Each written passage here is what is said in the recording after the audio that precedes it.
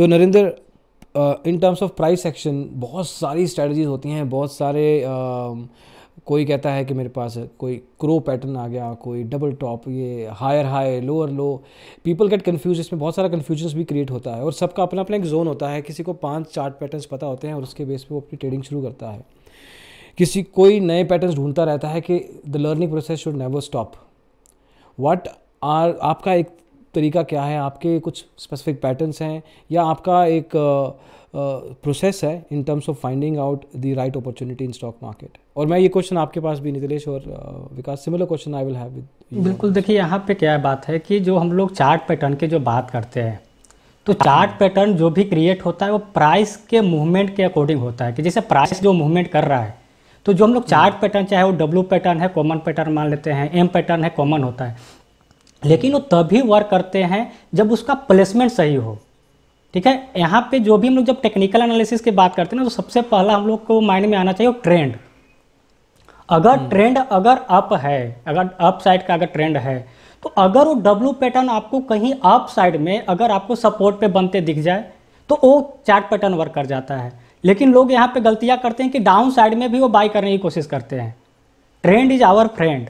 तो हम लोग को ट्रेंड को पकड़ के अगर हम लोग काम करें ना, डब्ल्यू पैटर्न हो, चाहे आपको और जो भी बाकी जो आपका जो बुलिश वाले जो चीज़ें होती है, एटलीस्ट वहाँ पे एक छोटा सा कैंडलस्टिक पैटर्न भी काम कर जाएंगे, चाहे वो हैमर हो, चाहे बुलिश एंगल्फिंग हो। वहाँ पे चार्ट पैटर्न छोड़िए, एक छोटा सा जो है ना एक कैंडलस्टिक भी काम करता है, बशर्ते वो ट्रेंड के साथ हो। और ऐसा हो ही नहीं सकता है मार्केट में, मैंने इतने दिन मार्केट में काम किया हूँ, कि मार्केट एक रिट्रेसमेंट ले या पुलबैक जिसको बोलते हैं वो ले, बिना कैंडलस्टिक बनाए ऊपर चला जाए या नीचा चला जाए। जब भी वो नीचे जाए चाहे ऊपर जाएगा ना, तो एक कैंडलस्टिक पैटर्न तो उसको बनाना तय है। अगर वो बनाएगा तब वहाँ से एक मूव अप लेगा, या अगर डाउन साइड का है तो रेजिस्टेंस पे जाएगा, या कैंडलस्टिक बनाएगा और वहाँ से डाउन आ जाएगा। तो ये सिंपल सा मतलब मार्केट का प्राइस एक्शन को स्टडी करने का सिंपल सा तरीका होता है। Okay okay. कई बार क्या होता है ना कि बहुत सारे ट्रेडर्स ज़बरदस्ती पैटर्न ढूंढना शुरू कर देते हैं। उनको लगता है कि पैटर्न बन गया है, जबकि ऐसा कोई फॉर्मेशन हुआ नहीं है। जस्ट बिकॉज कि उनको अपनी पोजीशन लेनी है, इसलिए वो अपने आप को एक बायस दे देते हैं कि हाँ ये बन गया है, ये बुलिश एनगल्फिंग बन गया है। प्रॉबेबली वो बना नहीं है। उसकी कंफर्मेशन लेना भी ज़रूरी है मोर और लेस। तो उसकी कंफर्मेशन लिए बिना ही अपनी ट्रेड शुरू कर देते हैं। हाँ बिल्कुल, देखिए यहाँ पे ना सबसे एक थोड़ा सा साइकोलॉजिकल पार्ट है। यहाँ पे जो बिगनर होते हैं, जो मार्केट में 2-3 साल दे दिए वो तो समझ लेते हैं इस बात को, लेकिन जो बिगनर होते हैं ना, वो यहाँ पे ही आके ट्रैप होते हैं। उनको ट्रेड चाहिए, वो ट्रेड करने के लिए मार्केट में आए हैं। उनको अगर 9:15 में मार्केट ओपन हुआ, 10 बजे तक ट्रेड नहीं लगा कि हम तो कुछ कर ही नहीं रहे। लेकिन जो एक ट्रेडर होता है ना, वो अपना सेटअप को, वो अपने प्लान को ट्रेड करेगा। उसको पता है कि मेरा प्राइस अगर 100 रुपया पे बाई करना है, भला ही वो 105 पे चला, 100 पे आएगा तभी वो कैंडलस्टिक को देखेगा या चार्ट पैटर्न को देखेगा। तो ट्रेड अपने प्लान को किया जाता है, न कि आप अगर जाएंगे। बहुत सारे बिगिनर आते हैं 10 बजे 10 15 10 30 में ट्रेड करना शुरू कर देते हैं। लेकिन जो एक ट्रेडर है ना, वो आने देगा, अपने समय का इंतजार करेगा और वहाँ पे आएगा, वो अपना कंफर्मेशन लेगा, देन वो इंटर करेगा और प्रॉफिट भी बनाएगा। एक मैं आपको बता दूं कि एक बहुत ही कॉमन क्वेश्चन आता है मेरे को कि सर हम फुल टाइम ट्रेडर है ना, तो बिना ट्रेड लिए हम कैसे रह सकते हैं? तो मैं बोला कि भैया आप ट्रेड क्वांटिटी में करते हो या क्वालिटी में करना पसंद करेंगे? आप ट्रेड जो है ना क्वालिटी में कीजिए, क्वांटिटी में नहीं कीजिए। अब मान लीजिए कोई इंसान है, वो 100 ट्रेड करते हैं, लेकिन उसमें से उनको सक्सेस रेशियो नहीं, लेकिन ये कहती कि 30 किया, 40 किया और 40 में वो 35 सही कर लिया। This is called trading. तो अपना समय का इंतजार करना है, अपने प्लान को ट्रेड करना है, न कि मार्केट में कहीं भी बुलिश एंगल्फिंग बन जाए, कहीं भी बेरिश एंगल्फिंग बन जाए और आप ट्रेड करेंगे। उसे में तो मतलब वो एक्यूरेसी लेवल उस लेवल पे आ ही नहीं सकती।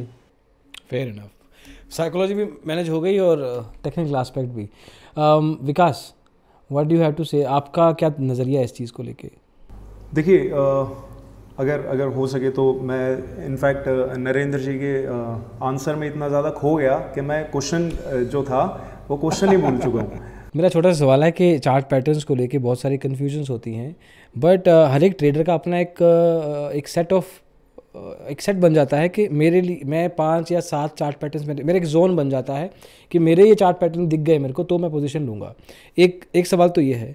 दूसरा पार्ट है इसी सवाल का कि बहुत सारे लोग, चाहे ऑनेस्टली मैं बिगिनर नहीं कहूँगा, बहुत सारे लोग जो 2-3 साल लगा भी चुके हैं मार्केट में, उनको बायसेस होते हैं, शिकार होते हैं वो बायस के, कि उनको लगता है कि उनका पैटर्न बन गया बिना, और या शायद वो ओवर कॉन्फिडेंट हो चुके हैं, तो उस बायस या उस ओवर कॉन्फिडेंस के चक्कर में वो अपनी वो पोजीशन ज़बरदस्ती की बना लेते हैं जहाँ पे है नहीं वो पोजीशन बनाने के लिए। तो from that angle I wanted to understand. देखिए, पहले मैं जो सेकंड क्वेश्चन है आपका उसका आंसर करता हूँ कि जो बायस वाली बात है, देखिए बायस एक क्रिएट इस वजह से भी हो रहा है जो ट्रेडर है, इनफैक्ट जो मैं बिगनर को तो कम बोलूँगा, जो थोड़ा सा 2-3 साल दे चुके हैं मार्केट में, उनका मैं ज़्यादा बोलूँगा। वो कहीं ना एक यूफोरिया की स्टेज पे रहते हैं, ठीक है। सभी इस चीज़ से सबको पता है, जब हम लोग भी जब कंसिस्टेंटली प्रॉफिटेबल की कैटेगरी में गए थे तो हम भी एक पॉइंट पे जाके यूफोरिया के स्टेज पे पहुंच चुके थे। तो बायस तो उसी पॉइंट पे क्रिएट होगा जब एक यूफोरिया की स्टेज पे पहुंच गए हैं हम, जब हमें लग रहा है कि नहीं यार मुझे दिख रहा है तो this is going to happen. We are not saying कि नहीं यार ऐसा हो सकता है, बिकॉज हो सकता है और होगा, there is a huge difference. वो बहुत मेंटालिटी का ही डिफरेंस आ जाता है, because a professional trader is saying कि भाई हो सकता है, एंड एमेच्योर लगा लीजिए या यूफोरिया के स्टेज पे जो ट्रेडर है वो कहेगा होगा। तो सबसे पहला तो यही मेंटालिटी का डिफरेंस आ जाता है, माइंडसेट का डिफरेंस आ जाता है, because they are not being realistic, ठीक है। वो उस स्टेज पे हैं, वो कह रहे हैं कि नहीं यार मुझे दिख रहा है ना तो होगा ही होगा, और वो आगे फिर और ज़्यादा लॉसेस का कारण बन जाता है, बिकॉज अगर वो नहीं हुआ, दे आर सो इगोइस्टिक, वो ईगो पे हर्ट करता है। अब हमारे भी ईगो पे हर्ट करता था जब हम मार्केट में आए थे, तो लॉसेस को बढ़ाते जाना, क्योंकि सपोज एक हेड एंड शोल्डर्स है, head and shoulders reversal pattern बन गया, एक टॉप पे बन चुका है, मुझे लग रहा है या किसी भी ट्रेडर को लग रहा है कि रिवर्सल यहाँ से आ सकता है। तो बट कभी भी एक्यूरेसी, अगर एक इनफैक्ट बुक भी है एनसाइक्लोपीडिया ऑफ चार्ट पैटर्न्स, तो वो सबने ही पढ़ा होगा, सुना होगा उसके बारे में। तो एनसाइक्लोपीडिया ऑफ चार्ट पैटर्न्स जो है, वहाँ पे अगर हम देखेंगे हर एक पैटर्न की एक्यूरेसी दी हुई है। कोई भी पैटर्न ऐसा नहीं है कि जो 100% एक्यूरेट दिखा देता हो, हर एक की एक्यूरेसी है, बट स्टिल वी बिलीव कि नहीं यार हमारा ट्रेड बिल्कुल सही जाएगा। तो बायस वाला तो जो माइंडसेट है वो ये हो गया। एंड सेकेंडली, जो आपने पहला क्वेश्चन पूछा था कि हर एक ट्रेडर के कुछ सेट ऑफ रूल्स रहते हैं या कुछ सेट ऑफ चार्ट पैटर्न्स रहते हैं जो हर एक ट्रेडर ये कहता है कि नहीं यार मैं इसी पे काम करूंगा। करेक्ट। वो आता है विद एक्सपीरियंस, बिकॉज जैसा नरेंद्र जी ने भी कहा है कि सभी ट्रेडर्स 9:15 पे मार्केट ओपन हुई है ना, तो जब तक वो ट्रेड नहीं लेंगे वो खाली नहीं बैठ सकते। सबसे बड़ा और सबसे मुश्किल काम है मार्केट में खाली बैठना। अभी सब कह रहे हैं कि यार ट्रेड लेना कब है, मैं ये कह रहा हूँ कि ट्रेड कब नहीं लेना। तो चार्ट पैटर्न्स हर एक ट्रेडर का, चाहे कोई भी ट्रेडर हो, मैं हूँ, नरेंद्र भाई हैं या अपने दूसरे भाई साहब हैं, उन सभी एक सेट ऑफ रूल्स हैं और एक पैटर्न्स हैं, चाहे वो कैंडलस्टिक पैटर्न हो, चाहे वो चार्ट पैटर्न्स हो। जैसे मैं स्टॉप लॉस हंटिंग और लिक्विडिटी वगैरह पे बहुत काम करता हूँ, मैं उसी का वेट कर रहा होता हूँ। तो ये जो माइंडसेट है ये आता है विद एक्सपीरियंस। तो सभी ने सोचा होता है, बिगनर ने भी ये सोचा हुआ है कि नहीं यार मेरे को जब रेजिस्टेंस पे जाके मुझे बेयरिश एनगल्फिंग बनेगी मैं सिर्फ तभी काम करूँगा, लेकिन वो रेजिस्टेंस का वेट ही नहीं करना। बेयरिश एनगल्फिंग हो सकता है रेजिस्टेंस पे पहुंचने से पहले ही 4 बार बेयरिश एनगल्फिंग बन गई है बीच में ही, लेकिन वो हर बार चारों बार ट्रेड करेंगे। जब सही में ट्रेड करना चाहिए रेजिस्टेंस एरिया पे, तब उनका जो रिस्क एपेटाइट है वो खत्म हो चुका होगा, वो यूफोरिया के स्टेज से फियर में आ चुके हैं। अब वो ट्रेड लेने में भी डरेंगे। तो इस वजह से मार्केट्स भी बदनाम हो जाती हैं, चार्ट पैटर्न्स भी बदनाम हो जाते हैं। चार्ट पैटर्न कभी ये नहीं बोल रहा कि पैसा भाई इसमें बनेगा ही बनेगा, वो ये कह रहा है प्रोबेबिलिटी है। तो वो प्रोबेबिलिटी हो गया, चार्ट पैटर्न्स हो गया, एक्सपीरियंस हो गया, माइंडसेट हो गया, ये सारे मिक्सअप होके ही फिर आगे बात बनती है। जो बिगनर्स हैं वो ये समझते नहीं हैं, और मैं तो जैसे लाइव स्ट्रीम भी कर रहा हूँ तो आई नो कि हर 5 मिनट में एवरीवन वांट्स द ट्रेड, तो ये तो है ही, बिगनर्स के लिए ये बहुत बहुत मुश्किल चीज़ रहती है। Okay Nitilesh sir, so what's your perspective on this? हाँ जी, देखो मेरा तो एक सिंपल फंडा है, मार्केट एक जंगल है, ओके, और जंगल में एक शिकारी होता है और एक शिकार होता है। आपको डिसाइड करना है कि आपको शिकार बनना है या फिर किसी का शिकार करना है, सिंपल लॉजिक है। क्योंकि देखो एक ट्रेडर का जो माइंडसेट होता है या फिर एक एनालिस्ट का माइंडसेट होता है, वो अलग दिशा में सोचता है कि मुझे कहाँ पे एंट्री लेना है। जैसे सर विकास सर बोल रहे थे कि एक स्पेसिफिक एरिया के आसपास जाके, जैसे कि अभी देखो सर मार्केट जब 18,100 के आसपास था तब मैंने शॉर्ट किया, मैं काउंटर प्ले करता हूँ हमेशा, तो 17,200 का टारगेट मैंने चैनल के ऊपर जाके दिया। 300 जैसे ही लगा और जैसे ही उसने पिछला लो ब्रेकडाउन किया, मैंने बोला ये शॉर्टिंग का लेवल नहीं, आप ट्रैप हो जाओगे, और वहीं पे हम लोगों ने बाई इनिशिएट कर दिया। उसके बाद फिर जैसे मार्केट में 2 दिन जैसे बड़ी कैंडल बनी, सब लोग बुलिश हो गए, मैंने वहां पे भी जाके कहा कि अभी मार्केट सेलर का है। क्योंकि एक चीज का आपको ध्यान रखना पड़ेगा कि रिटेल ट्रेडर जो है या फिर नए जो लोग आए हैं जिनको लगता है कि हमें ही मार्केट समझ में आता है, हम ही भगवान है, जैसे कि 2-4 दिन का प्रॉफिट हो गया जैसे विकास सर ने कहा, तो उसके बाद जो ये चीजें होती है ना, तो मैं उसी टाइम का वेट करते रहता हूँ कि कहाँ पे जाके ये लोग ट्रैप होंगे। और मैं एक एक्सटेंशन लगाता हूँ कि देखो जनरली लोगों का व्यू कैसे होता है कि 17,500 का ब्रेकआउट आ गया तो यहां से मार्केट ऊपर जाएगा, तो मुझे मालूम है मैक्स ये कितना जाएगा, 17,500 से लेके 17,600 के आसपास, तो मैं वहां से बेचना चालू कर देता हूँ। या फिर लोगों का एक डर होता है जिसको सपोर्ट हम लोग कहते हैं, 17,000 का सपोर्ट है तो कहाँ पे ब्रेकडाउन होगा, और वहां पे जब वो सेल करना चालू कर देंगे तो हम लोग वहां पे क्या करेंगे, धीरे धीरे अपनी पोजीशन जो है वो जो ऊपर के शॉर्ट है उसको कवर करेंगे। और रही बात चार्ट पैटर्न्स की, देखो चार्ट पैटर्न्स चलते हैं, डेफिनेटली चलते हैं, हम लोग भी आज उसी के ऊपर ट्रेड करते हैं, लेकिन उसका जो एरिया है वो एरिया कहाँ पे है उसको आपको समझना पड़ेगा। यहाँ पे फर्स्ट टाइम बना है या फिर सेकंड अटेम्प्ट में ये पैटर्न बना है, स्टॉप लॉस किन लोगों के यहाँ पे हिट हो रहे, ये अगर चीजें आप देखोगे तो मेरे हिसाब से आपके लिए जो बेहतरीन प्लेस होगा मार्केट का वो ट्रेड करने के लिए। जैसे कि अगर आप मंथली चार्ट देखोगे निफ्टी का, उसमें एक डबल टॉप पैटर्न बना है। देखो लोगों ने पिछला जो स्विंग हाई क्रॉस करने के बाद 18,600 या फिर 18,700 का जो पहला हाई लगाया था, तब लोग बुलिश हो गए थे। तब मैंने मेरे क्लाइंट्स को बोला कि ये बिकवाली का लेवल है, यहाँ पे बिकवाली कर दो। क्यों? क्योंकि माइंडसेट जो बना है, आपने जो किताबों में पढ़ा है, वो कभी भी एक्चुअल मार्केट में वर्क नहीं होता। क्योंकि जितना आपका एक्सपीरियंस बढ़ते जाएगा इस मार्केट में, उतना आप क्या होते जाओगे, समझ में आएगा कि कहाँ पे रुकना है। मैं हमेशा मेरे स्टूडेंट्स को बोलता कि रुकना कहाँ पे वो देखो पहले आप। जैसे कि हम लोग पिछले टाइम पे शॉर्ट थे और मैंने स्क्रीन ही नहीं चालू किया था, क्योंकि मुझे मालूम था अगर मैं स्क्रीन देखूंगा तो उल्टा सीधा पैटर्न देखते रहूंगा कि यार यहाँ पे कुछ पैटर्न बन रहा है क्या। मुझे लंबा खेलना था, मतलब मुझे तकरीबन 800 पॉइंट खाने थे निफ्टी में, तो उस वजह से मैंने 2 दिन स्क्रीन ही नहीं चालू किया मेरा। मुझे मालूम था ये आएगा तब मैं बताऊंगा, क्योंकि स्टूडेंट्स तो वैसे ही पड़े रहते कि यार सर ये लेवल आ गया, क्या करना है, प्रॉफिट बुक करना है या फिर नहीं करना है। तो चार्ट पैटर्न्स वर्क होते अगर आपके पास एक्सपीरियंस है। जब तक मैं एक चीज नहीं कहूंगा कि अगर आप किसी पैटर्न के ऊपर ट्रेड कर रहे हो, 10 पैटर्न हो गए, जैसे कि डबल टॉप हो गया, डबल बॉटम हो गया, राइजिंग वेज हो गया, फॉलिंग वेज हो गया, जब तक आपके 10 स्टॉप लॉसेस उसमें हिट नहीं होंगे तब तक आपको उसमें चीजें समझ नहीं आएगी। क्योंकि स्टॉप लॉस हिट होना क्यों जरूरी है? क्योंकि आपको समझेगा कि आपने गलत जगह पे एंट्री लिया था, ये उसका प्लेस नहीं था। तो इस हिसाब से मुझे लग रहा है कि मार्केट में अगर आपको काम करना होगा तो शिकारी बन के ही काम करना पड़ेगा, शिकार नहीं बनना है। यार पता है क्या, अपन chart patterns, we have started this with chart patterns. जो लोग इसको सीखना चाहते हैं, इस तरफ आना चाहते हैं, जनरली लोग पहले टेक्निकल इंडिकेटर से शुरू करते हैं, थोड़ा बहुत अंडरस्टैंडिंग लेते हैं, फिर पता लग जाता है कि लंबी गेम नहीं खेली जा सकती इनसे। कुछ लोग खेल लेते हैं, बट चार्ट पैटर्न्स को सही तरीके से सीखने का तरीका क्या है? मतलब पेपर ट्रेडिंग कर लोगे आप, या कुछ बुक्स पढ़ लोगे, कुछ यूट्यूब चैनल्स देख लोगे, but what's the right way? या एक काम करते हैं, व्हाट वाज योर वे? आपका तरीका क्या था जब आपने सीखा, एवोल्यूशन हुआ चार्ट पैटर्न्स के एनालिसिस का? अभी तो आप दूर से देख के समझ, चार्ट को देखते ही समझ जाते होगे कि कौन सा पैटर्न बन रहा है या बनने की कोशिश कर रहा है। I wanted to go back to the time जब इस तरफ आने की कोशिश कर रहे थे आप। देखिए, जो चार्ट पैटर्न जो सीखने की जो बात है, और आपने बोला कि इंडिकेटर, देखिए जिसको चार्ट पैटर्न की जानकारी है ना, वो इंडिकेटर ड्रॉ कर देगा।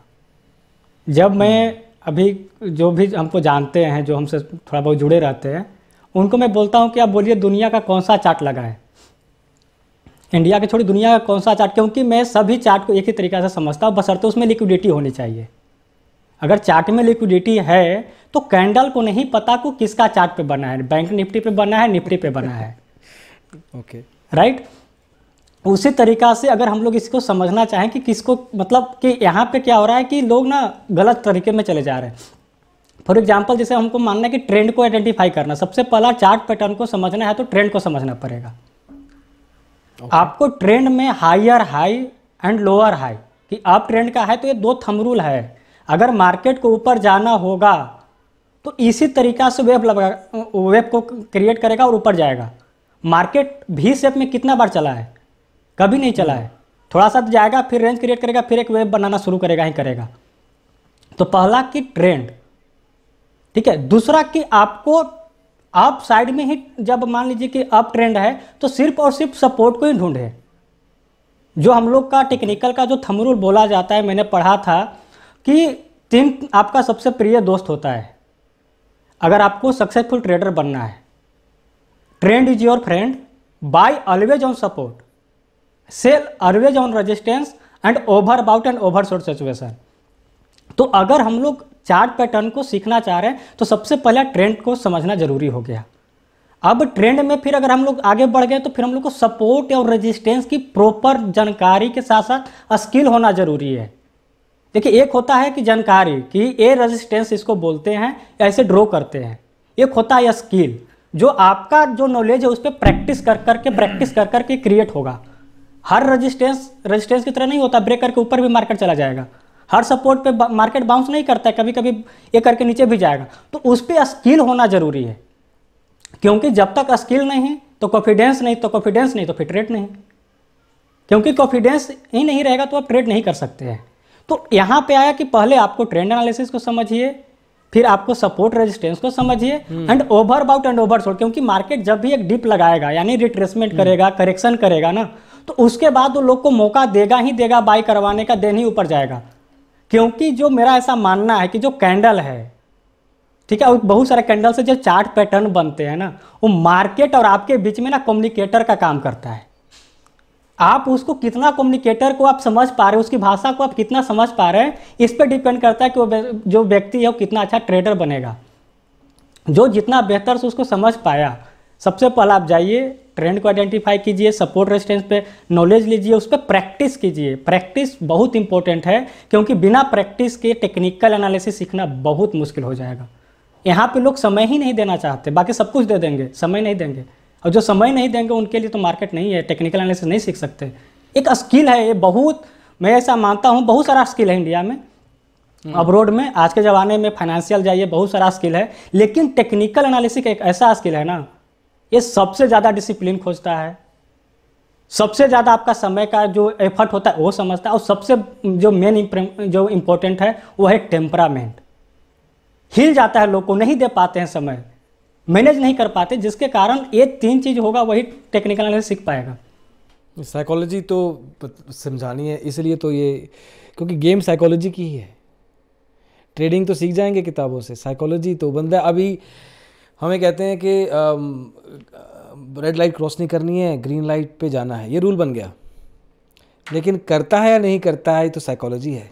Okay Vikas, what do you have to say, आपका क्या थॉट प्रोसेस है इस पे? असीम जी, मेरी स्टेटमेंट्स ना वैसे भी थोड़ी सी कंट्रोवर्शियल रहती हैं, और मतलब ज़्यादा लोग एग्री करते नहीं हैं उन चीज़ों से।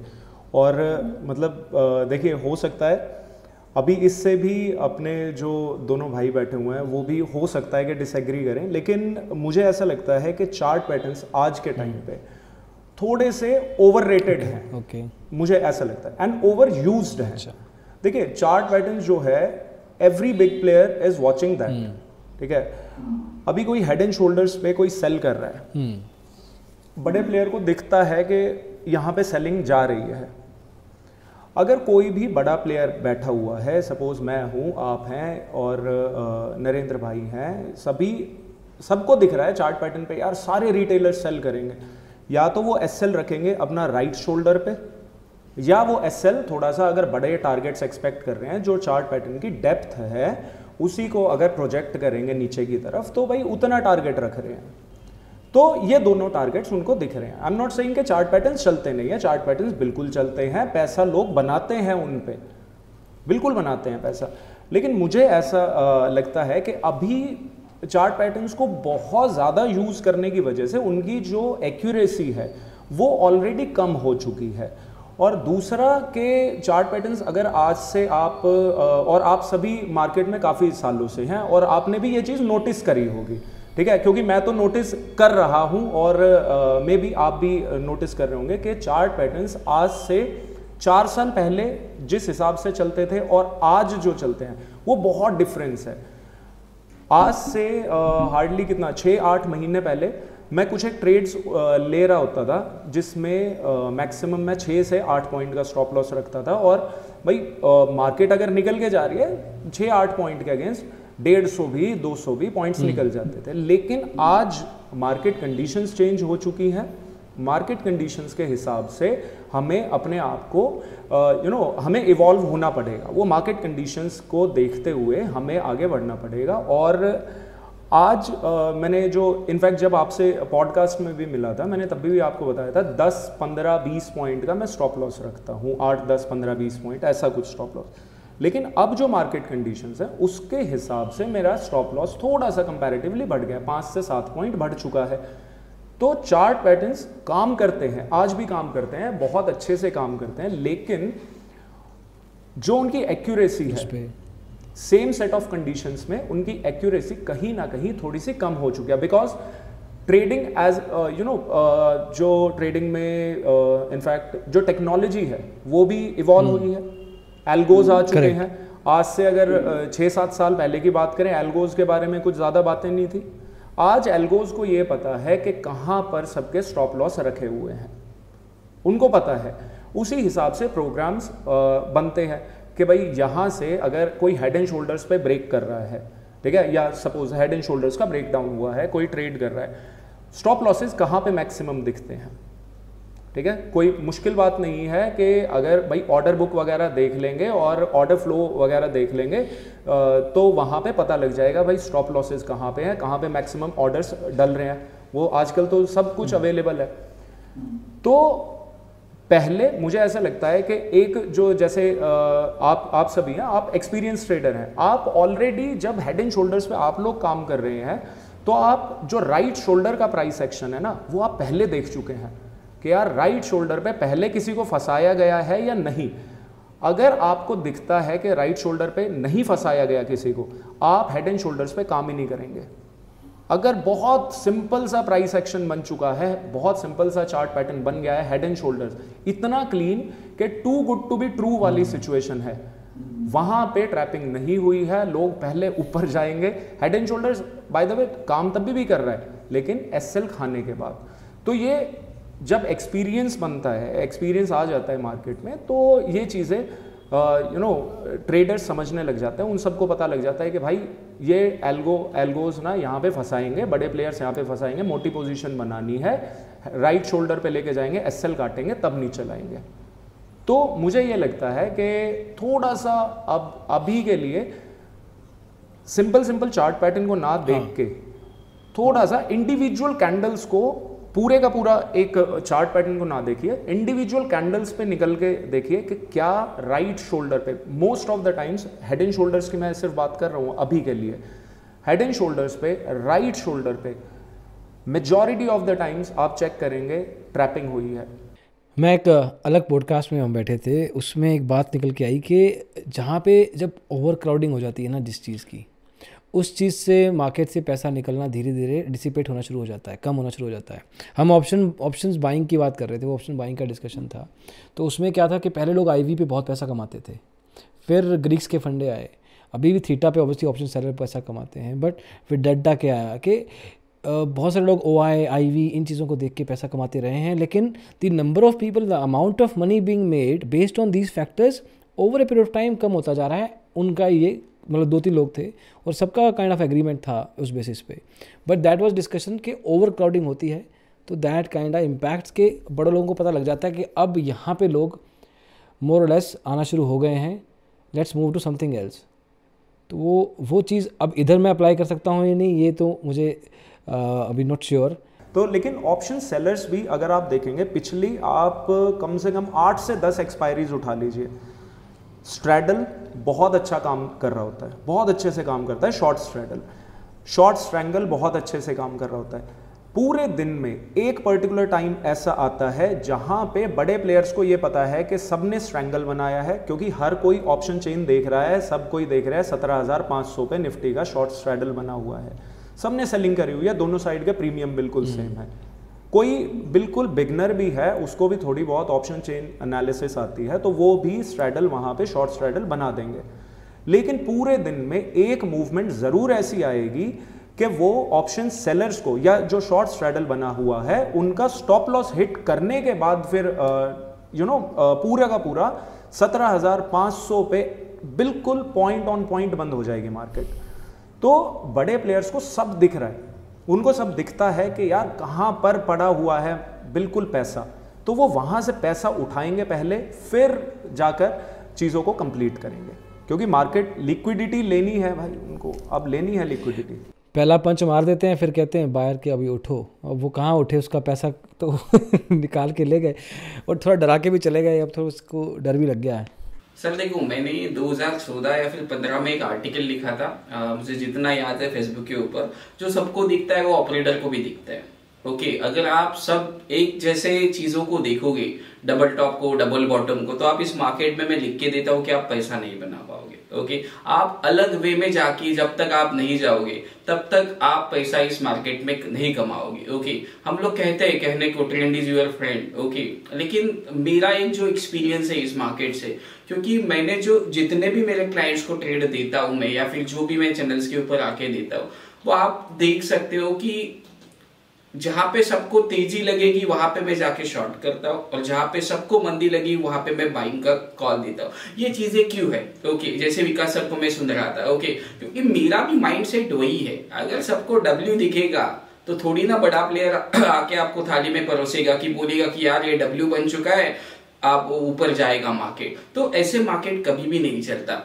अभी रही बात, आपने एक क्वेश्चन पूछा था कि चार्ट पैटर्न्स को कैसे सीखे। ओके, क्योंकि देखो, मैं जो हेड एंड शोल्डर को ट्रेड करता हूँ वो कैसे ट्रेड करता हूँ, समझो कि एक लेफ्ट शोल्डर बन गया, उसका हाई बन गया 100 रुपए के आसपास का, फिर नीचे आ गया, फिर उसने एक हेड लगाया 110 के आसपास का। ओके, तो मैं नीचे जब आके फिर वो जो लेफ्ट शोल्डर है, ओके, जो 100 का हाई है, उसको जैसे ही वो क्रॉस करेगा 105 या फिर 104 के आसपास ऐसा कुछ हाई बनाएगा, तब मैं जाके वहां पे क्या करूंगा, पोजीशंस अपनी सेल में बिठाऊंगा। ओके, मैं नेकलाइन के ब्रेकडाउन होने के बाद नहीं सेल करूंगा, क्योंकि इतना मोमेंटम आने के बाद अगर आप वहां पे शॉर्ट करोगे मार्केट को तो मतलब हो गया आपका सत्यानाश। मतलब अगर जैसे कि रिसेंट में शॉर्ट मेरे बताता हूँ, एलटी को देख लेना, 2280 के आसपास मैंने शॉर्ट करवाया था।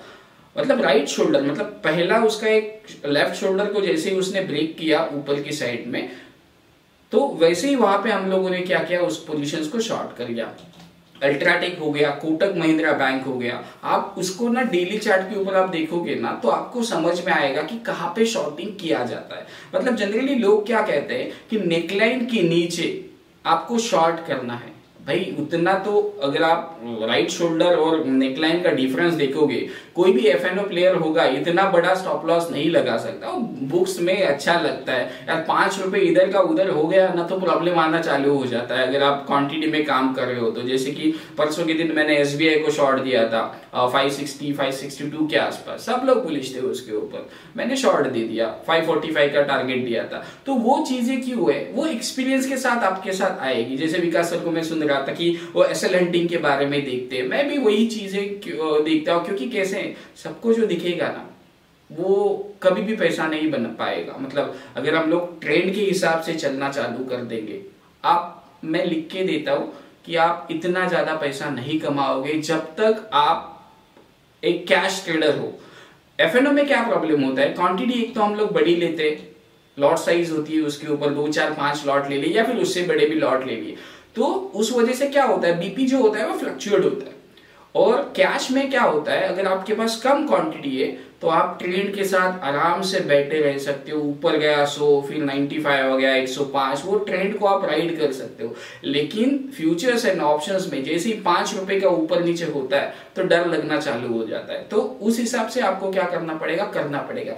डे हाई को क्रॉस किया और मैंने वहां पे जाके बोला कि इसको शॉर्ट करना है, और वहां से मार्केट ने ऑलमोस्ट उसी दिन के आसपास 350 या फिर 500 पॉइंट का एक डाउनसाइड मोमेंटम दिखा। परसों की ही बात होगी। तो ये चीजें क्यों होती है आपके साथ, आपको समझना पड़ेगा कि लोग जो पैटर्न्स आप देख रहे हो उसके पीछे की साइकोलॉजी क्या है। रिटेल ट्रैप हो रहा है या फिर बड़ा प्लेयर अपनी पोजीशंस कैसे बना रहा है, क्योंकि इस हिसाब से ही आप क्या कर सकते हो, इस मार्केट में सरवाइव कर सकते हो। अदरवाइज आप ब्रेकआउट के ऊपर ट्रेड करने लगोगे तो मोस्ट ऑफ द ब्रेकआउट्स क्या होते, फेल होते। हमें पढ़ाया क्या जाता है, वॉल्यूम्स को देखो, इंडिकेटर का क्रॉस ओवर देखो, वॉल्यूम दुगना होना चाहिए, चीजें होनी चाहिए। लेकिन आप कितना भी मर्जी चीजें देख लो, अगर ऑपरेटर ने ठान लिया इसका गेम बजाना है आज स्टॉक्स में, तो आप कुछ भी नहीं कर सकते हो। तो उस हिसाब से आप पहले जाने दो, मोमेंटम हो रहा है छोड़ दो, शांति से बैठे रहो, कुछ ना कुछ चीजें मिलेगी। मैं भीड़ में ट्रेड कभी भी नहीं करता, जैसे विकास सर, मेरे स्टॉक्स जो होते हैं वो अलग होते हैं। ओके, मतलब जो चर्चा में होते हैं ना स्टॉक, जिसके ऊपर न्यूज होता है या फिर ये चीजें होती है,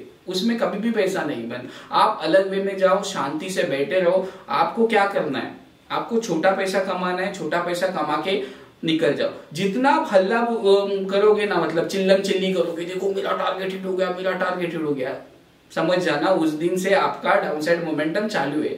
वहां पे रुकना है, शांति से बैठो। हाँ, मार्केट ने दे दिया, भगवान का प्रसाद समझ के हम लोग इसको लेंगे।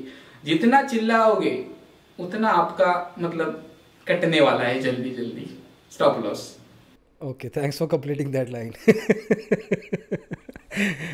Vikas, I think you have a point of view इसके ऊपर। पॉइंट ऑफ व्यू नहीं, मैं बिल्कुल नितलेश जी से सहमत हूँ इस चीज में कि स्टॉप लॉस हंटिंग अभी का जो देखिए, आज से कुछ साल पहले की बात करें तो इसके बारे में कोई बात नहीं करता था। आज आई थिंक मेरे को लगभग 3 साल हो चुके हैं फुल टाइम इसी पे काम करते हुए, और नितलेश जी को भी हो चुके होंगे, और नरेंद्र भाई भी कहीं ना कहीं इन चीजों को प्रैक्टिस तो करते होंगे, क्योंकि इतना टाइम हो चुका है, वो देखते होंगे इन चीजों को। तो अभी के लिए आई थिंक के आने वाले कुछ टाइम के लिए, और एसएल हंटिंग वैसे इनफैक्ट ऐसा कॉन्सेप्ट है कि एसएल, जब तक बड़े प्लेयर एसएल हंट नहीं करेंगे उनको अपनी पोजीशन की लिक्विडिटी नहीं मिलेगी। अगर वो सेल ही करंट मार्केट प्राइस पे सेल करना शुरू कर देंगे या बाय करना शुरू कर देंगे, उनकी पोजीशंस ही फिर बहुत महंगे प्राइस पे होंगी या बहुत सस्ते प्राइस पे होंगी, तो उनका प्रॉफिट वैसे ही कम हो गया। तो SL hunting is going to stay, पहला तो। और ट्रेडिशनल चार्ट पैटर्न्स काम करेंगे और करते रहेंगे, क्योंकि जो क्राउड साइकोलॉजी है, क्राउड बिहेवियर है, वो वैसा ही रहेगा। लेकिन उसमें हमें डीप डाउन एनालिसिस करनी पड़ेगी। हो सकता है हमें 15 मिनट्स पे एक हेड एंड शोल्डर्स दिख रहा है, हमें जाना पड़ेगा 5 मिनट पे, हमें जाना पड़ेगा 3 पे, 1 पे, हमें देखना पड़ेगा कि यार राइट शोल्डर पे क्या बन रहा है, ऊपर के एरिया से किस तरीके से काम शुरू हुआ है। तो मैं ये कहता हूँ चार्ट पैटर्न्स तो काम करेंगे। देखिए, आज से 30 साल पहले भी चार्ट पैटर्न्स काम कर रहे थे, आज भी काम कर रहे हैं, और आने वाले 30 साल में भी काम करेंगे। लेकिन काम करने का तरीका बदल जाएगा कि किस हिसाब से कौन लोग कैसा ट्रेड लेते हैं, वो तरीके बदल जाएंगे। क्योंकि जैसे जो अभी जितने भी लोग मार्केट में थोड़ा ज़्यादा टाइम स्पेंड कर चुके हैं, वो कभी भी नेक लाइन के ब्रेकडाउन का तो वेट करेंगे ही नहीं। मैं नॉर्मली काम करता हूँ, राइट शोल्डर पे जैसे ही एसएल हंटिंग हुई, मैं राइट शोल्डर पे एंट्री बना लेता हूँ। मुझे नेक लाइन का फर्क ही नहीं पड़ता, क्योंकि अगर नेक लाइन पे मुझे प्राइस बाउंस होता दिखेगा भी, प्राइस एक्शन बनता हुआ भी दिखेगा, आई विल स्कैल्प और मैं बाहर निकल जाऊंगा उसमें से। तो एटलीस्ट मैं उस एरिया पे भी कुछ ना कुछ ज़रूर मैं कुछ पैसा बना के निकलूंगा। अगर चार्ट में इनफैक्ट एक यही है वॉल्यूम की, जैसे नितलेश जी ने बात करी थी कि यार हमें सिखाया गया है शुरुआत में भी, और सभी यही बोलते हैं वॉल्यूम देख लो, वॉल्यूम बड़ा है तो ब्रेकआउट है। तो देखिए, मैं 1 मिनट पे ही जाके बात करूंगा रिलायंस की, और रिलायंस में if I am not wrong 8 मार्च ही है वो। Nitlesh said the same thing. चलिए जी, ये रहा। देखिए, अभी सीधा सा हम लोगों को क्या बताया गया है, क्या सिखाया गया है कि यार यहाँ पर ना चलिए इसी से मैं स्टार्ट कर देता हूँ। ये रहा सपोर्ट, हमारे पास ये बहुत क्लियर कट सपोर्ट है, ठीक है। सिखाया गया कि यार बाउंस मिल गया, 2 बार बाउंस मिल गया, वो सपोर्ट बन गया है। तीसरी बार बाउंस मिल गया, सभी लोगों का कन्विक्शन बन चुका है कि यार यहाँ पे तो सपोर्ट है। और उसके बाद की जो कैंडल्स भी आप देख रहे हैं वो भी यही बता रही है कि यार बाइंग आ रही है, वॉल्यूम्स भी ठीक ठाक आ रहे हैं। अभी मैं क्या बात कर रहा हूँ क्लाइमेक्स कैंडल की। अभी क्लाइमेक्स कौन बनाएगा? क्लाइमेक्स तो बड़े प्लेयर्स ही बनाने वाले हैं, ठीक है। इतना वॉल्यूम जनरेट रिटेलर्स तो नहीं कर सकते, ठीक है ना। अभी यहां पे कोई भी है, ये सपोर्ट मार्क कर लिया, ब्रेकडाउन ट्रेडर्स हैं, सपोर्ट मार्क करके भाई वो बैठे हुए हैं, कह रहे हैं कि नहीं यार ब्रेकडाउन होगा, हम काम करने वाले हैं इधर। अभी प्राइस का ब्रेकडाउन भी हो गया, उनको ये बताया गया कि यार वॉल्यूम हाई है, हाई वॉल्यूम पे आप काम कर लेना। अब हाई वॉल्यूम, यहाँ पे हाई तो है वॉल्यूम, सभी ने एंट्री कर ली। अभी मैं क्या कह रहा हूँ यार, ये क्लाइमेक्स वॉल्यूम है, इधर नहीं जाना चाहिए, यहाँ से पलटेगा प्राइस, ठीक है। और ये मैं इनफैक्ट अपना जो लाइव स्ट्रीम्स वगैरह हैं उस पर मैं बहुत फ्रीक्वेंटली बात करता रहता हूँ, और ये एग्जांपल मैंने अभी वीडियो में भी डाला है कि रिलायंस में उस दिन ये क्लाइमेक्स वॉल्यूम को अगर आप देख रहे हो, अभी ट्रेडिशनल वेज जो है काम करने की वो धीरे धीरे करके जाती जाएंगी। यहाँ पे आपको ये देखना पड़ेगा यार इतना ज़्यादा वॉल्यूम अगर ब्रेकआउट पे आया है या ब्रेकडाउन पे आया है, प्राइस ज़रूर आपको दोबारा एक फ्लैग पैटर्न बना के एंट्री दे देगा, चाहे यहाँ तक रिट्रेस ना भी करे, लेकिन फ्लैग पैटर्न बना के आपको एंट्री देगा। तो you are not going to miss out on the trade, trade तो मिलेगा ही मिलेगा, दैट इज़ फॉर श्योर। लेकिन पहले आपको यहाँ पर रिवर्सल के बारे में सोचना पड़ेगा, जब इतने बड़े वॉल्यूम्स जनरेट हो गए हैं। इतने बड़े वॉल्यूम्स के साथ आप विद द ट्रेंड कंटिन्यूएशन में ट्रेड कर ही नहीं सकते। यार ये बहुत इंटरेस्टिंग पॉइंट है कि हमारे जो कन्वेंशनली अपन सीखते हैं इंडिकेटर लगा के या पैटर्न लगा के, वो चीज़ें बदल रही हैं। जी हाँ, ड्राइंग हटा दो सर, चलेगा, कुछ प्रॉब्लम नहीं। ओके, अभी इस चार्ट को थोड़ा सा ध्यान में रखना, ओके, और उससे थोड़ा सा आगे आना। ओके, अगर आप 1 मिनट का चार्ट है, मुझे समझ नहीं आ रहा कि कितने मिनट्स का चार्ट है, आई थिंक 1 ही मिनट का होगा, 1 मिनट का, तो वहां पे देखो एक हेड एंड शोल्डर पैटर्न बना है, ओके राइट। तो जो सबसे बड़ी वाली ग्रीन कैंडल है देखो लेफ्ट में, ओके, तो हम लोग का एंट्री कहां पे होगा? वो ऊपर का जो एक छोटा सा शूटिंग स्टार वाला है देखो कैंडल, तो वहां पे जैसे ही पिछला स्विंग क्रॉस होगा तो मेरा एंट्री बन जाएगा, वहां पे मुझे बेच के जाना है।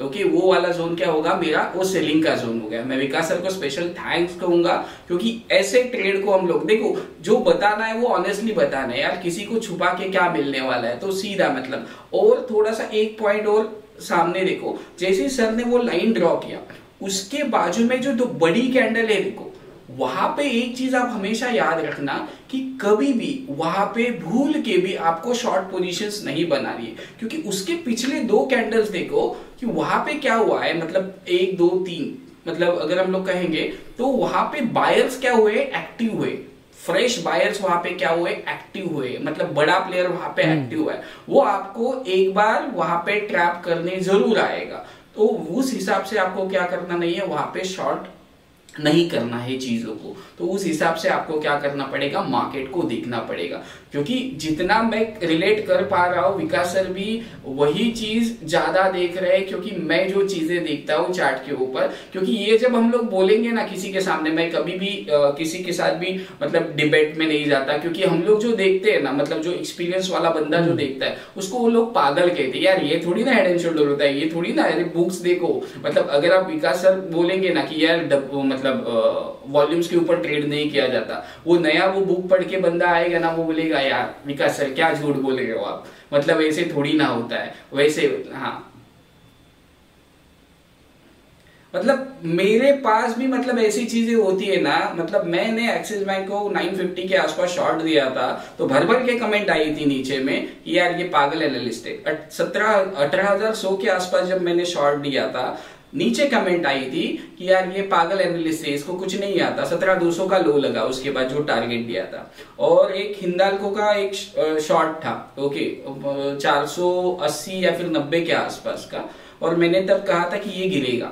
तब ये मेरा ही ग्रुप में, जिसको मैंने फ्री में सिखाया, उसी बंदे ने जाके उसमें कमेंट किया कि हाँ, ये वाला बंदा जो है ना कि सिर्फ शॉर्ट बोलता है, उसके बाद हिंदल होगा हाल देखना 20% गिर गया। तो ये चीजें एक्सपीरियंस से आती है, जैसे कि विकास सर कह रहे, अभी देखो नरेंद्र सर जो है ना कुछ ना और अलग से निकालेंगे, उनके चेहरे की स्माइल समझ में आ रही है। देखो ये ट्रेडर है ना, वो ट्रेडर समझ लेता है, चार्ट्स को भाप लेता है जल्दी जल्दी। देखिए मैं वही बताना चाह रहा हूँ, जैसे कि सपोर्ट की जो बात हुई थी, देखिए एक मैं जो मेरा थोड़ा सा पॉइंट ऑफ व्यू दूसरा होता है कि मेरा होता है कि रेजिस्टेंस बिकम सपोर्ट, यानी चेंज इन पोलैरिटी, जिसको टेक्निकल भाषा में बोला गया, ठीक है।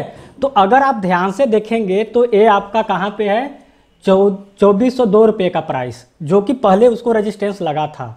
आप थोड़ा सा कर्सर को ले चलेंगे पास्ट के डेटा पे, 12-15 वाला, बस वहीं पे ये मेरे लिए एक्चुअल सपोर्ट यही है, ठीक है, क्योंकि पीछे वो जाते समय उसको रेजिस्टेंस फेस किया है। तो जब उसको ब्रेक करके आए और उसके बाद हम लोग का सपोर्ट कौन सा होगा, फिर आपका ये 2410 रुपये वाला होगा। हाँ, अब इसको ब्रेक करेगा तब हम लोग का सपोर्ट होगा। जैसे अभी जो 2410 रुपये का जो है, अब इसको ब्रेक करेगा ना मार्केट, देन मेरे लिए वो सपोर्ट का काम करेगा। अब वहाँ पे अब हेडर शोल्डर बढ़ रहा है कि डबल टॉप बन रहा है, क्या बन रहा है, हम उस पर फोकस ही नहीं करेंगे, क्योंकि हमको बाय ऑन सपोर्ट करना है। हम चाहेंगे कि भैया तुम नीचे आओ, क्योंकि तुमको तो नीचे आना है, तो फिर जाएगा। चार्ट को आगे कीजिए, यहाँ पे हो सकता है मैं आपको RSI का वैल्यू भी बता दूँ। यहाँ पे जैसे अब ये है ना, जहाँ पे अभी ये मार्क किया हुआ है नीचे का लाइन, ठीक है, अब ये जाके देखिएगा मार्केट में वो रेजिस्टेंस की तरह कार्य करेगा। एक इसमें मैं एक ऐड करता हूँ, सिर्फ एक मैं चीज ऐड करता हूँ, जिससे कि कंफ्यूजन ना हो, अपने जो व्यूअर्स है उनका कंफ्यूजन ना हो। क्योंकि इसमें हम लोग क्या करेंगे, देखो सब लोग जो सुन रहे हैं उनको ध्यान से देखना पड़ेगा।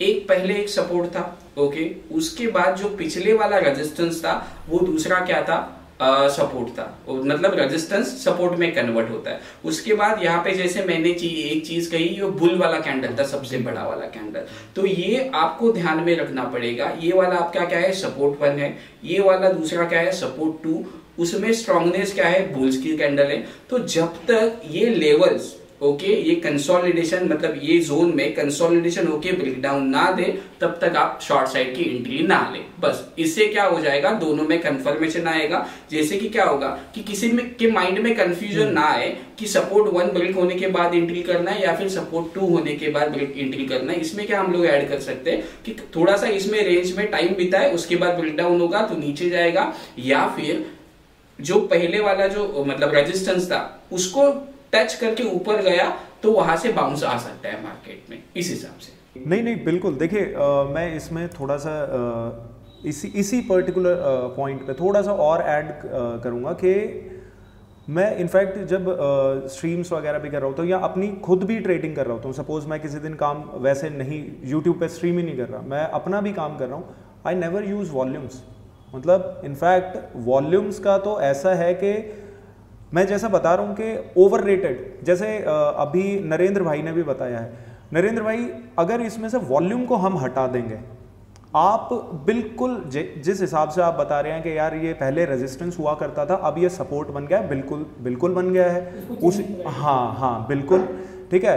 तो लेकिन प्रॉब्लम क्या है अभी कि सभी वॉल्यूम्स लगा के काम कर रहे हैं, सबको वॉल्यूम चाहिए, सबको वॉल्यूम प्राइस एनालिसिस करके मतलब करनी है कि यार वॉल्यूम के साथ इसको कंफर्मेशन चाहिए। कोई भी आदमी अगर इसको यहाँ पे देखेगा, मैं एक्सपीरियंस ट्रेडर्स की बात नहीं कर रहा हूँ, मैं जो नए प्राइस एक्शन सीखना शुरू करे हैं, नया वॉल्यूम देखना शुरू करा है, हर आदमी यहाँ पे सेल करने वाला है। मैक्सिमम लोग सेल करेंगे इस पर्टिकुलर कैंडल पे कि यार वॉल्यूम आया बहुत बड़ा, तो यहाँ से हमारी सेलिंग होनी चाहिए। ये आप हैं, मैं हूँ और नितलेश भाई हैं, वो सब जानते हैं कि नहीं यार वॉल्यूम इतना बड़ा आया है ना कुछ झोल है, यहाँ पे सपोर्ट भी है। नरेंद्र भाई ने सपोर्ट देख लिया, नितलेश जी ने, मैंने वॉल्यूम का स्पाइक देख लिया, हम तो यहाँ से ऑपोजिट ट्रेड उठाना शुरू करेंगे, बाय करना शुरू करेंगे। तो तरीके अलग अलग हैं, लेकिन जो सोच है वो एक। बिल्कुल सिंपल से वही है कि देखिए हर ट्रेडर का अपना अपना या हर एनालिस्ट को अलग अपना अपना एक लेवल है या अपना अपना एक सोचने की ये है, ठीक है। और मैं बता रहा हूँ, मैं जैसे आपने बोला price and volume analysis, price and volume analysis भी वर्क करती है, लेकिन बात ये भी है कि कहाँ पे उसको करनी है। हर जगह प्राइस एंड वॉल्यूम एनालिसिस को बिलीव नहीं कर सकते। मैं कोई भी चार्ट पे इसको हम ना ये कर सकते हैं, कोई भी चार्ट पे मैं मतलब दिखा भी सकता हूँ, आप बोले तो मैं करके दिखाऊँ कि आपका चाहे सपोर्ट हो चाहे रेजिस्टेंस हो, चाहे प्राइस एंड वॉल्यूम एनालिसिस हो, या चाहे XYZ कोई भी इंडिकेटर, सब अपने आप में सही है। कि जैसे मेरा मानना है कि चेंज इन पोलैरिटी वाला कॉन्सेप्ट, तो चेंज इन पोलैरिटी वाला का एडवांटेज क्या, थोड़ा सा समझिएगा। चेंज इन पोलैरिटी कैसे होता है, रेजिस्टेंस बिकम सपोर्ट, यानी कि जो पहला स्विंग हाई था वो हम लोग का अभी क्या होगा, आगे चल के सपोर्ट बनेगा। जब वो स्विंग हाई मतलब हायर हाई को ब्रेक करेगा, ठीक है, जब तक वो ब्रेक करेगा हायर हाई लग चुका होगा, यानी कि अप ट्रेंड का भी फंडा क्लियर हो गया। फिर नीचे जब आएगा तो जो लोअर लो है, क्योंकि उसके लो के नीचे जाएगा नहीं, क्योंकि वहीं उसको सपोर्ट ले लेना है, उस हाई के आजू बाजू में उसको सपोर्ट लेके ऊपर जाना है। तो यही चीज़ हो जाती है कि हम लोग ट्रेंड में भी रहते हैं, सपोर्ट भी ढूंढ लेते हैं। और मैं बताऊं कि आप बहुत बार ऐसे ट्रेड देखेंगे जहां पे आप जाके कोई भी इंडिकेटर लगा लीजिए, ओवरबाउट ओवरसोल्ड बताने वाला, वो बता ही देगा। मैं उसको चार्ट पे दिखा सकता हूं अगर आप लोग चाहे तो। बिल्कुल, देखिए अब मैं आपको बताने की कोशिश कर रहा हूँ, ठीक है। अब थोड़ा सा ध्यान से, सबसे पहले हम लोग को क्या एनालिसिस करना था, ट्रेंड एनालिसिस। क्या, ट्रेंड एनालिसिस। तो ट्रेंड एनालिसिस अगर हम लोग कर रहे हैं कि अगर अप ट्रेंड है या डाउन ट्रेंड है, उसके हिसाब से हम लोग चेंज इन पोलैरिटी को ड्रॉ करेंगे और वो एग्जैक्ट में आपको वर्क करते दिखेगा भी। अब हम लोग हर जगह, जैसे कोई अब यहां पे सपोर्ट ले ले, अब यहां पे सपोर्ट लेने का कोई जगह ही नहीं है यहां पे सपोर्ट लेने का कोई जगह ही नहीं है कि यहां पे कोई सपोर्ट लेके बाय करने जाएगा। बहुत बहुत डरावना चार्ट है ये अभी आपका काम है कि इसको डरावने से क्लियर कट बना के बताओ। हाँ, मैं बिल्कुल एकदम क्लीन कर रहा हूं, एकदम ध्यान से देखिएगा, आप बात को समझिएगा। ए क्या है आपका, एक हाई है, ए आपका क्या है, लो है। ए आपका क्या है, हाई है। अगर इसको ऊपर जाना था तो कोई भी स्थिति में इसी के ऊपर चला जाना चाहिए था, इससे नीचे इसको आना ही नहीं था। तभी इसका आप समझिएगा ध्यान से, तभी इसको जो है हायर हाई का फॉर्मेशन मिलता, नहीं तो मिल ही नहीं पाता। अब यही चीज को देखिए, जो यहां पे सपोर्ट बना है, जो यहां पे सपोर्ट बना, जो यहां पे रेजिस्टेंस बना, वही यहां पे रेजिस्टेंस बना, और देखिए क्या कैंडलस्टिक इवनिंग स्टार बना है और मार्केट धड़ाम से नीचे गया है। तो ये होता है चेंज इन पोलैरिटी का कॉन्सेप्ट। सिंपल सा लॉजिक है कि आपको ट्रेंड को देखना पड़ेगा कि कहां पे क्या क्रिएट हो रहा है। मैं इसको और थोड़ा सा अगर आप कहेंगे क्लीन करके दिखा दूं, जो मैं हॉरिजॉन्टल लाइन मार्क याद करूंगा, यहां पे इसको ऊपर जाने में भी दिक्कत हुई, जब ऊपर से नीचे आ रहा था तो नीचे आने में भी दिक्कत हुई, और जब ब्रेक किया तो वहीं पे गया। ये गला मिलने मार्केट जाएगा ही जाएगा, तभी नीचे जाएगा। ऐसे मार्केट जा ही नहीं सकता है कि मार्केट सीधा से नीचे गिर जाए, सीधा से ऊपर। आप देखिए, अगर इसको इतना गिरना ही था तो गिरने के बाद यहां पे भी तो इसको आना पड़ गया ना। और इसको मैं बोलता हूं, अपने जो जिसको भी मैं सिखाता हूं, इसको मैं बोलता हूं लक्ष्मण रेखा। अगर लक्ष्मण रेखा ड्रॉ हो गई तो हो गई, उसको वर्क करना पड़ेगा। और आप देखिए तो यहाँ पे किसी को भी, यहाँ पे जितने भी बंधु हैं हमारे, किसी को भी कंफ्यूजन नहीं होगा ये कैंडलस्टिक पैटर्न को देख के कि इसको यहाँ से नीचे जानी है नहीं जानी है, ठीक है। तो इस बात को थोड़ा सा समझना पड़ेगा कि हम लोग को चेंज इन पोलैरिटी का कॉन्सेप्ट यही है कि आपको ट्रेंड में लेके चला गया। अब नीचे आइए, अब नीचे, अब तो बहुत दूर है, लेकिन अभी चलिए यहाँ पे हम लोग का इसके ऊपर मार्केट नहीं जा पाएगा। नरेंद्र भाई, अगर मैं इसमें थोड़ा सा एक चीज ऐड करना चाहूंगा, और नितलेश भाई ने भी इसको बहुत अच्छे से टैप कर दिया होगा। आप जहां पे आपने लगाया हुआ था, एक बार प्लीज वहां पे दोबारा लगाइए, ठीक है जी। आप ये देखिए कि परफेक्ट इन्वर्टेड हैमर, जो अभी शूटिंग स्टार के नाम से फेमस है, वो कौन सी कैंडल पे बना। आप देखिए नीचे की तरफ निकल के आया, इसने रिट्रेसमेंट मारा, आई थिंक नीचे कैंडल क्लोज के बाद बॉटम से 1 2 3 4 चौथी कैंडल पे परफेक्ट शूटिंग स्टार बन गया, ठीक है, बिल्कुल परफेक्ट। इससे पिछली वाली कैंडल पे, हाँ जी, इस कैंडल पे शूटिंग स्टार का काम करने का तरीका क्या है कि शूटिंग स्टार के हाई पे स्टॉप लॉस लगा दीजिए। एक बार स्टॉप लॉस वो लगेगा, लोअर साइड पे एंट्रीज बन जाएंगी। एंट्री दे दी उसने, आप देखिए पिछले कैंडल के लो के नीचे की तरफ प्राइस निकल के जा चुका है। अब आता है आपका भी कॉन्सेप्ट बिल्कुल सही। अब जो नितलेश भाई बोल रहे हैं और जो मैं बोल रहा हूं, stop loss hunting, stop loss hunting, Nitlesh भाई ने टैप कर दिया होगा उसको। अब उसके 2 कैंडल बाद आप ये देखिए कि एग्जैक्ट जाके स्टॉप लॉस खाए हैं, और मैं वहां पे शॉर्ट करने के लिए बैठा हुआ हूं। और देखिए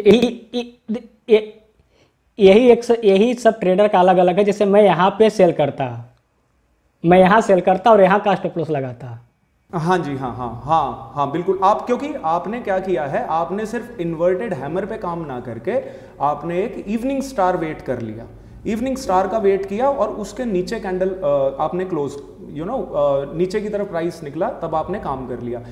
लेकिन यहीं पर एक अगर कोई मार्केट में नया आया है, अगर उसने चेंज इन पोलैरिटी का कॉन्सेप्ट भी सीख रहा है, ठीक है, अभी ये चेंज इन पोलैरिटी का जो कॉन्सेप्ट है आपने इसको मास्टर किया है ना, तो उसको मास्टर करने में आपको बहुत टाइम लग चुका है, हो सकता है 2 साल 3 साल 1 साल जो भी समय लगा हो। अभी कोई भी आया है, उसने क्या सीखा कि यार इन्वर्टेड हैमर बना है, अभी कि भाई नरेंद्र भाई भी बात कर रहे थे, विकास भी बात कर रहा था और नितलेश भी बात कर रहे थे कि यार चेंज इन पोलैरिटी होती है, वहां पे कैंडल स्टिक पैटर्न बने, हमें तो काम करना है। लेकिन आप में इतना एक्सपीरियंस है कि आप उसमें वेट करेंगे और प्राइस एक्शन फॉर्म होने का। विकास सर ने क्या बोला, स्टॉप लॉस हंटिंग के ऊपर वो ट्रेड ले रहे, बराबर। अभी नरेंद्र सर ने क्या कहा कि जो चीजें कह रहे हैं उनको मैं दोनों को एक ही जगह पे, मतलब कैसे इनको, इनकी साइकोलॉजी को आप कैसे पढ़ सकते हो और कैसे कर सकते हो। देखो अभी एक काम करो, विकास सर क्या बोल रहे हैं, जो शूटिंग स्टार है, सर एक मिनट, शूटिंग स्टार है उसको हम लोग क्या करेंगे, ट्रैपिंग की तरह लेंगे, एक बार उसका स्टॉप लॉस हिट होगा, बराबर। ओके, तो हम लोग वेट क्या करेंगे, एक बार जो भी कुछ पैटर्न बन रहा है, जैसे कि पॉजिटिव नेगेटिव, वो बनने दीजिए, उसका स्टॉप लॉस हिट होने दीजिए फर्स्ट अटेम्प्ट में। ओके, उसके बाद अगर कोई नेगेटिव पैटर्न बना, जैसे कि अभी नरेंद्र सर कह रहे हैं, बराबर, जो आप नॉर्मल ट्रेडर हो, कि नरेंद्र सर क्या देख रहे हैं, रिटेस्ट देख रहे हैं, बराबर है ना नरेंद्र सर, वो 18,000 का आसपास रिटेस्ट होगा, उसके बाद क्या बोलते हैं, वो इवनिंग स्टार पैटर्न बन गया, बराबर। इस वजह से उन्होंने वहां पे सेल इनिशिएट किया। तो विकास सर और नरेंद्र सर को जोड़ के हम लोग एक ट्रेड प्लान कर सकते हैं। फर्स्ट अटेम्प्ट में ट्रेड ना लो, जो शूटिंग स्टार बना उसको थोड़ा सा माइंड में रखोगे, ये निगेटिव बनने वाला है, लेकिन दूसरे अटेम्प्ट में फिर से रिटेस्ट के बाद कोई निगेटिव पैटर्न बनेगा तो शॉर्ट करो, टेंशन ही नहीं है। मतलब दोनों की, एसेट हंटिंग वाले की भी साइकोलॉजी आपने पढ़ ली और जो रिटेस्ट के ऊपर ट्रेड करते हैं उनकी भी साइकोलॉजी आपने पढ़ ली। सिर्फ दिमाग से आपको क्या करना पड़ेगा, ट्रेड करना पड़ेगा। क्योंकि देखो मैं जो चीजें करता हूँ ना वो काफी अलग वे में करता हूँ, क्योंकि मेरे पास बहुत सारे मैसेज आते हैं, सर मैंने इसका कोर्स ले लिया, इसका तो एक्यूरेसी इतना खराब है, 10 में से 8 स्टॉप लॉस हिट करवाता है। मैंने बोला इससे अच्छा बंदा तेरे को ढूंढ के भी नहीं मिलेगा, जो बताया उसके अलग कर ले, यहाँ पे बाय उसका सिग्नल आ रहा है उससे अलग कर ले, इससे मतलब एक्यूरेसी कोई भी बंदा नहीं दे सकता। मतलब ऑनेस्टली मैंने ऐसे लोगों को बोला है कि यार 10 में से 8 स्टॉप लॉस जिसके हिट हो रहे हैं ना, अलग वे में जाके ट्रेड करो ना, जैसे कि अलग वे में जाओगे तभी आपको क्या बनेगा, पैसा बनेगा। इन बातों से ये एक चीज़ निकल के आ रही है कि हर एक ट्रेडर का इवेंचुअली एक समय आ जाता है जब उसको अपना एक मोजो मिल जाता है कि मैं ये हूँ, आइडेंटिफाई कर लेता है वो खुद को, कि जैसे हम स्टॉप लॉस हंटिंग की बात कर रहे हैं तो he is found his mojo. उनको बहुत समय लगा है यहाँ तक पहुँचने में। उसेन बोल्ट, मैंने ये एग्जैक्ट सेम लाइन पॉडकास्ट में बोली है बट मैं फिर भी बोल रहा हूँ कि उसेन बोल्ट 8 सेकंड में 100 मीटर भागता है, लेकिन वो 8 सेकंड नहीं है, वो 8 साल 10 साल 12 साल है तो जाके 8 सेकंड है। तो ही डिडंट न्यू, उसको पता नहीं था, he didn't know, but eventually वो वहाँ पहुँचा। तो एक ट्रेडर अपने मोजो को कैसे फाइंड आउट करे, देखो ये कोई इसका आंसर नहीं हो सकता, मुझे पता है, क्योंकि एक जर्नी है, सबको हर चीज़ें करनी पड़ेंगी, सबको टेक्निकल इंडिकेटर सीखने पड़ेंगे, शुरू शार्ट पैटर्न सीखने पड़ेंगे, फिर लॉस होगा, फिर ब्रेक होगा, फिर वापस आएगा, फिर कुछ और ट्राई करेगा, फिर कैपिटल बड़ा करेगा, फिर थोड़ा लॉस होगा। This is how it works with everybody. But is there still a way कि how do you find it easily and quickly? देखिए ऐसा है असीम भाई के जो आपने अपने क्वेश्चन में ही आंसर कर दिया है कि हर ट्रेडर को ना इस जितना भी ये लॉसेस है, hit and trial, mostly hit and trial, कोई भी ऐसा नहीं है ट्रेडर के फर्स्ट टाइम उसने कुछ ट्राई किया हो या कोई इंडिकेटर हो या प्राइस एक्शन हो या सप्लाई डिमांड पे काम कर रहा हो या किसी भी चीज़ पे, कोई भी ऐसा ट्रेडर नहीं है जिसने फर्स्ट टाइम पे ही वो पता चल गया हो कि नहीं यार मेरा ट्रेडिंग स्टाइल, मेरी पर्सनालिटी या मेरा जो जैसा एक हर एक का एक आदमी का कैरेक्टर भी होता है, ठीक है, कि मेरे कैरेक्टर को ये चीज़ सूट करती है। क्योंकि मैं जब मार्केट में आया था मेरा कैरेक्टर बहुत एग्रेसिव था ऑल्दो एग्रेसिव उस टाइम से आज में देखें तो थोड़ा सा डाउन हुआ है, but still I am aggressive trader. ठीक है, तो आपको पहले तो यही देखना पड़ेगा यार मैं एज अ इंडिविजुअल कैसा हूँ। हो सकता है कि बहुत जो काम लोग हैं, ठीक है, वो और कम में सेटिस्फाइड रहेंगे, वो ऐसी स्ट्रैटेजीज देखेंगे कि नहीं यार if they are getting like के 4 to 5% अ मंथ वो सेटिस्फाइड है। लेकिन मैं ऑल्दो अगर पहले की बात करूं, आई वॉज लुकिंग फॉर कि नहीं यार मैं तो 40% रिटर्न कमा दूंगा, 50% रिटर्न कमा दूंगा, तो I was happy with that. But अब आज की डेट में मैं ऐसा हो चुका हूँ कि if I am getting like के 12 to 15% in a month also, मतलब ये भी मैं बहुत ज़्यादा बता रहा हूँ। लास्ट मंथ मैं अगर पूरा अपना बताऊँ तो आई गॉट अराउंड 10 to 11%, और उसमें बाय द वे एक दिन मेरा सिर्फ स्टॉप लॉस हिट हुआ था, एक दिन मतलब स्टॉप लॉस नहीं, नेगेटिव में, entire day it went into the negative side, पूरे फेब में सिर्फ एक दिन। Still I manage to get like के 8-10% 11% मैंने कमाया पूरा।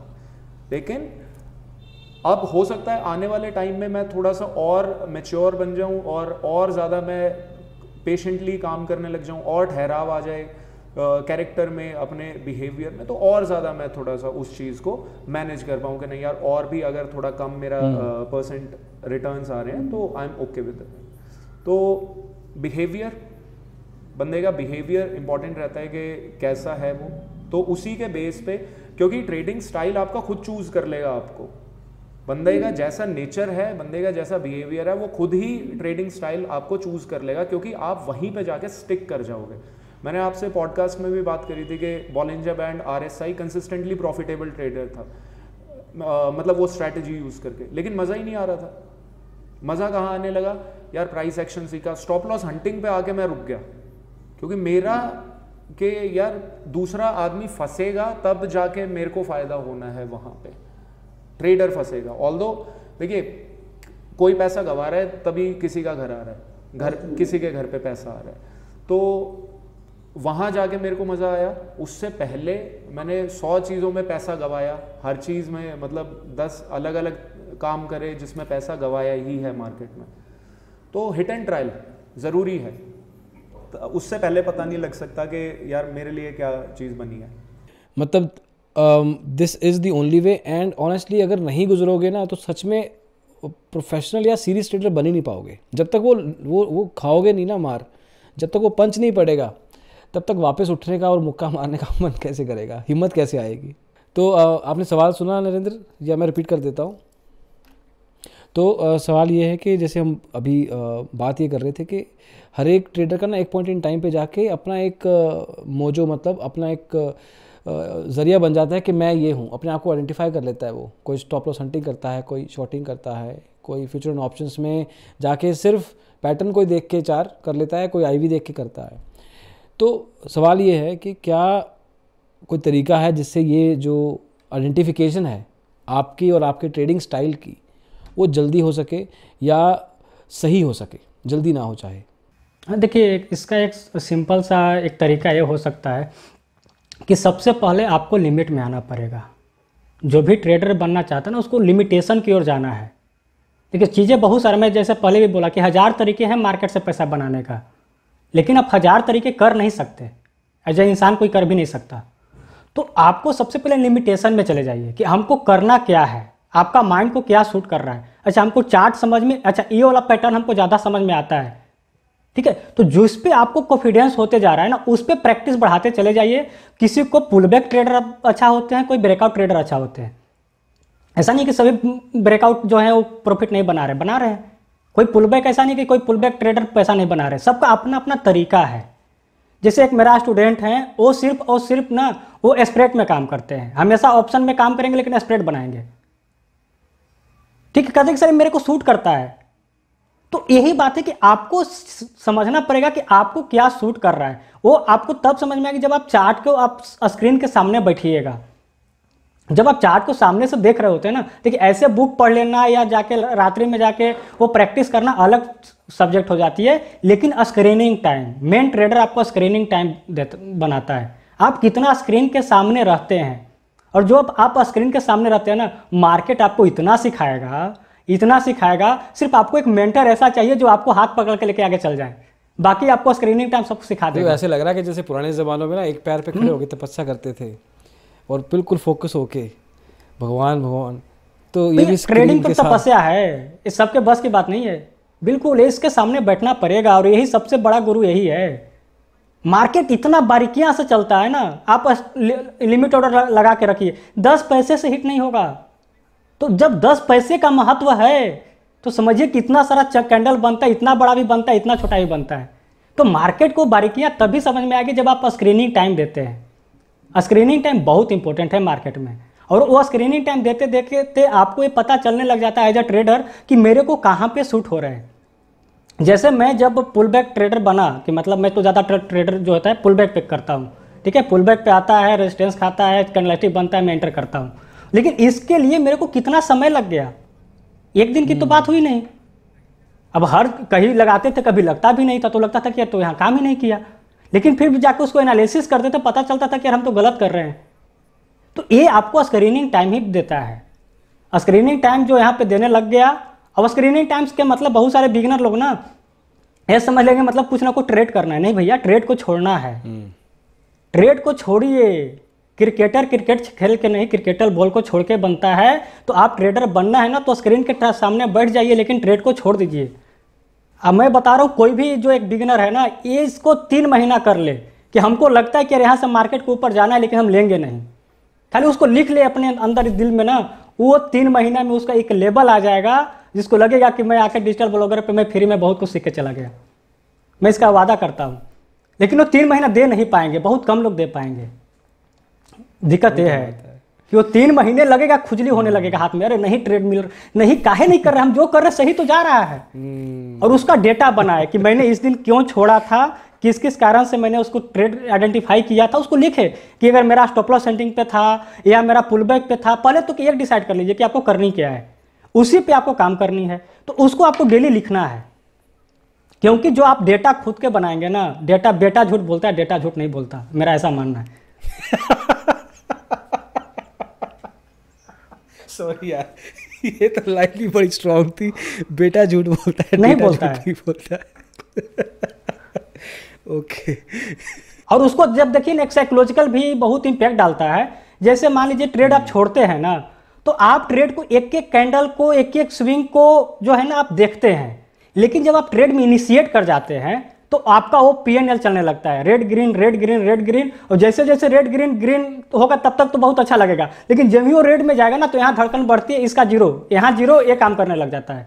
तो इस बात को समझ लेना, एक बिगनर, एक रिटेलर जिसको हम लोग बोलते हैं, उस दिन से वो एक बहुत अच्छा लेवल पे चला जाएगा और वो खुद सीख सकता है, किसी को बिना किए सीख सकता है, बशर्ते उसका डायरेक्शन सही हो जाए। जैसे मैंने पहला पोस्टकास्ट में भी बोला था कि आपकी अगर दिशा सही होगी तो दशा बदल जाएगी। नितिनेश, आपने अपनी दिशा किस तरह से बदली और आपको कैसे लगता है कि ट्रेडर की दशा कैसे बदल सकती है? देखो, ट्रेडर बनना या फिर स्टॉक मार्केट में एनालिस्ट बनना इतना भी आसान नहीं है जितना आपको लगता है कि डीमैट अकाउंट ओपन। देखो, स्टॉक मार्केट का प्रॉब्लम क्या है मालूम है? पहले जब तक डीमैट अकाउंट ओपन नहीं होता है तब तक सबको लगता है कि यार ये क्या है, ये कैसे समझ में आएगा। जिस दिन आपका डीमैट अकाउंट ओपन होगा उस दिन आपको लगेगा ये तो बाय करना है और ऊपर में सेल करना है, इससे अच्छा तो कोई मतलब बिजनेस ही नहीं है। तो वैसी चीजें होती है। तो आपको क्या करना पड़ेगा, पहले तो एक चीज को मैं कहना चाहूंगा यहाँ पे, जो एक्सपेक्टेशन है आपके वो कम रखने पड़ेंगे। आप अगर एक्सपेक्टेशन ऐसे रखोगे, मतलब ख्याली पुलाव, मतलब जैसे कि 10,000 रुपये लगाना, दिन का 2,000 बनेंगे तो महीने का 40,000 बनेगा, फिर मैं गाड़ी लूंगा, बंगला लूंगा, ये चीजें लूंगा, वो चीजें लूंगा, तो वैसे चीजें नहीं होती है। चीजों को समझो यार, चीजों को समझो। देखो, मैं एक मतलब मैंने कल TV9 के ऊपर भी एक चीज कही। देखो, ये जो प्रोफेशन होता है ना, सबका अलग अलग बिजनेस होता है। समझो कि मैं एक चला रहा हूँ बिजनेस, मेरा एडवाइजरी है, ओके, मेरा क्लासेस है, ओके, मेरा ब्रोकिंग होगा, उसके बाद मेरा और चीजों से मेंटरशिप अगर मैं लेता हूँ या फिर अगर स्पॉन्सरशिप मिलता है, तो मेरे को समझो महीने का 5 लाख रुपए आ रहा है, तो मैं रिस्क ले सकता हूँ ना 50,000 रुपए की ऑप्शंस बाइंग में। और ऑप्शंस बाइंग में 50,000 का मेरा 5 लाख रुपए बन गया, तो और बकरे फंसेंगे यार, निकलेश ने तो 5 लाख रुपए बना लिए यार, इससे अच्छा मतलब कोई आदमी नहीं मिलेगा। तो वो उससे पैसा नहीं बनेगा। अपने अंदर के एनालिस्ट या फिर अंदर के ट्रेडर को पहचानो कि आपकी ट्रेडिंग स्टाइल क्या है, सुटेबल है आपके लिए या फिर नहीं है। हलवा है क्या स्टॉक मार्केट? इतना भी आसान नहीं है जितना आपको दिखाया जाता है कि बच्चा बच्चा स्टॉक मार्केट की भाषा बोलेगा, ऐसे नहीं होता है। देखो, आपको जब तक आप लॉस नहीं करोगे इस मार्केट में तब तक आप सीखोगे नहीं। जितना लॉस करोगे, जितना स्क्रीन के सामने टाइम स्पेंड करोगे, जितने अच्छे लोगों के साथ बात करोगे, तब जाके होगा। देखिए, मैं इस चीज़ में ना यही कहूँगा कि मार्केट में ना सच बोलने वाले बहुत कम लोग हैं। सच नहीं बोलता कोई भी मार्केट में।